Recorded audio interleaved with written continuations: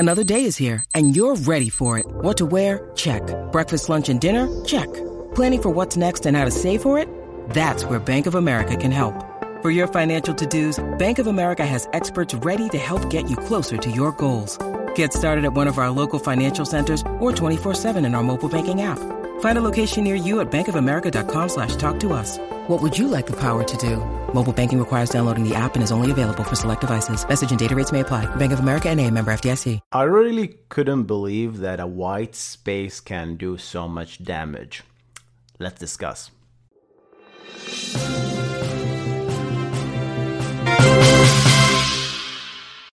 So a Google engineer named Alyssa Wilk, she's a senior staff engineer, I believe, has discovered a recent vulnerability hole in the way web servers and proxies patches HTTP headers, okay? And that related to having white spaces, essentially, okay, in the header. So we might say, why would it matter, Hussein? It's just a white space. It's just a space. What could a white space do so much damage? It can do potential bad stuff, right? Especially related to security. I realized that all my videos, software news, are all security related for some reason, okay? And it's not really a security channel, by the way, guys. I talk about other stuff as well. But this happened, these recent news is always like that. It's a little bit old. It's like last month, right? But still worth reporting because Node.js has just patched this bug, literally this February, okay? Because we're in Feb now. They patched this bug, the same exact thing, and see, reported by Alyssa Wilk. So it just caught my eye, and I wanted to discuss it and talk about it and what exactly this bug is. So this, by the way, this is Envoy. Envoy is essentially another proxy, right? So I believe most LinkedIn, Linkerd and other proxies will just follow up this by and start patching their releases 100%, right? Unless they are so smart they actually thought about that. But so the bug is in the header. If you have in the header values, right, just the value of the header, if you have an extra space that is not trimmed at the end, things could go so wrong. Let's explain an example. Let's take an example. So let's assume you have a website. It's called www.northamerica.com. So this website is dedicated for only North American people. So if your IP address is from North America, you can access the website. If it's not, then you can't. And you might say, how do you do that? Well, you can use HA proxy to do an ACL, right? Access control list or Envoy or any proxy to do a rule that says, hey, if you're not from these IP addresses, if your IP address doesn't fall within this range, then block. Sorry, you forbidden, whatever, right? You return an error. And that rule is basically in the proxy. And if not, then go ahead and forward that request. The proxy will forward the request to the backend, which is the web server.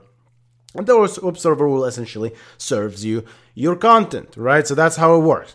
So let's assume I am an attacker. I am from a country that I'm not supposed to access NorthAmerica.com, right? This website.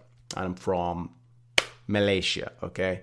I'm from Malaysia, and I did instead my own GET request, and in the host header, which is the most important header of all, right, in the HTTP 1.1 and 2, I specified, I'm not sure about that with SNI, right? This header becomes less and less relevant, to be honest, right? With SNI and ESNI, the encrypted SNI becomes really less relevant, but still, it's the most important header, so nevertheless. But yeah. So this, I made a GET request, and I specify in the host header, NorthAmerica.com, that I added a space at the end of it. So it's NorthAmerica.com space. It's not the same thing, right? But when the proxies look at it, okay, and the proxies, most of them are very case sensitive, and they just literally check whatever you give them, okay? And if it checks that, it says, oh, NorthAmerica.com space, well, that is not NorthAmerica.com. That's not equal. So that's the completely different website. Okay, go on. I don't need to check your IP address. I don't need to check everything. So I just bypass the proxy. And it goes back to the back end And the backend says, okay, what is NorthAmerica.com? The most web servers actually just truncate that stuff, right? And the truncate at the end of the spaces. And if it does, it says, okay, NorthAmerica.com space is exactly the same thing as NorthAmerica.com. So it will actually serve the attacker the content they are not supposed to see. And think about it as anything. admin.yourwebsite.com. Nobody external should ever access this thing. It's only internal. It's only internal IPs, for example. And you have like a list of IPs. If you're not doing this check correctly, then it's done. So it's the job of the proxies and the web servers to always trim and check, not do it half-half, like, oh, I'm not going to trim, I'm going to exactly check that thing. No. So small bugs like this, guys, can lead to a huge security flaws that can lead to disasters and so much problems, right? So just think about that, right? And that comes back to the point that if you think about it, when I see a software like Nginx, and I'm not throwing shade at Nginx, right? And just or Caddy or any web server, a web server or a software that does two jobs, it acts like a proxy and a web server is a question mark for me, because I don't think I'm gonna use that in production. I rather use a software that is dedicated to its job, right? So if I am gonna use a proxy, I'm gonna use HA proxy, because HA proxy doesn't claim to be a web server. It is just a proxy. And I love that about that, because if you have learned anything from programming and development, software engineering, every feature you introduce comes with, I don't know, 10, 20, 30, 40 bugs, right? So if you're having two features or even more, then you have to deal with all these security bugs. You have to deal with all the bugs that are just stops the workflows of the users. You have to deal with features that you're not really equivalency stuff. Like, so, okay, this web server does it, why your web server doesn't do it, right? Or then you start adding more and more features just to equivalize,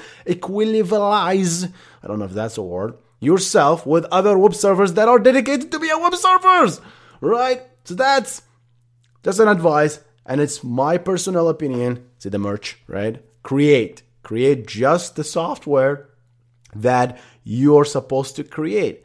Don't claim to be two things, right?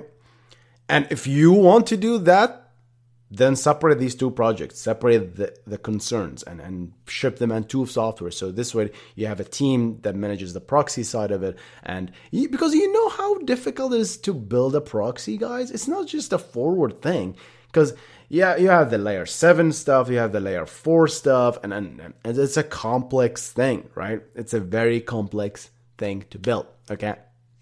So another thing here I want to mention.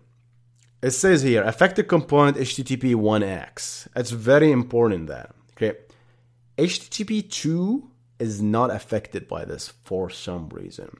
And that tells me that because the headers are streamed and has explicit tags, right? So it knows where to start and ends, and that the headers itself are binary converters. So, and that process of conversion, they'll probably be trimmed to have the correct values. I might be wrong there. Okay. It's just interesting that this Envoy just fixed the 1x and not the 2x thing, right?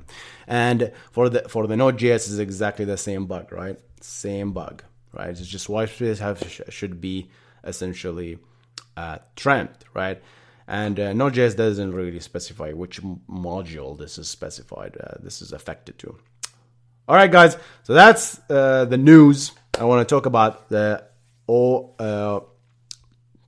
white space, optional white space trimming. All right, guys. Hope you enjoyed this video. I'm going to see you on the next one. You guys stay awesome.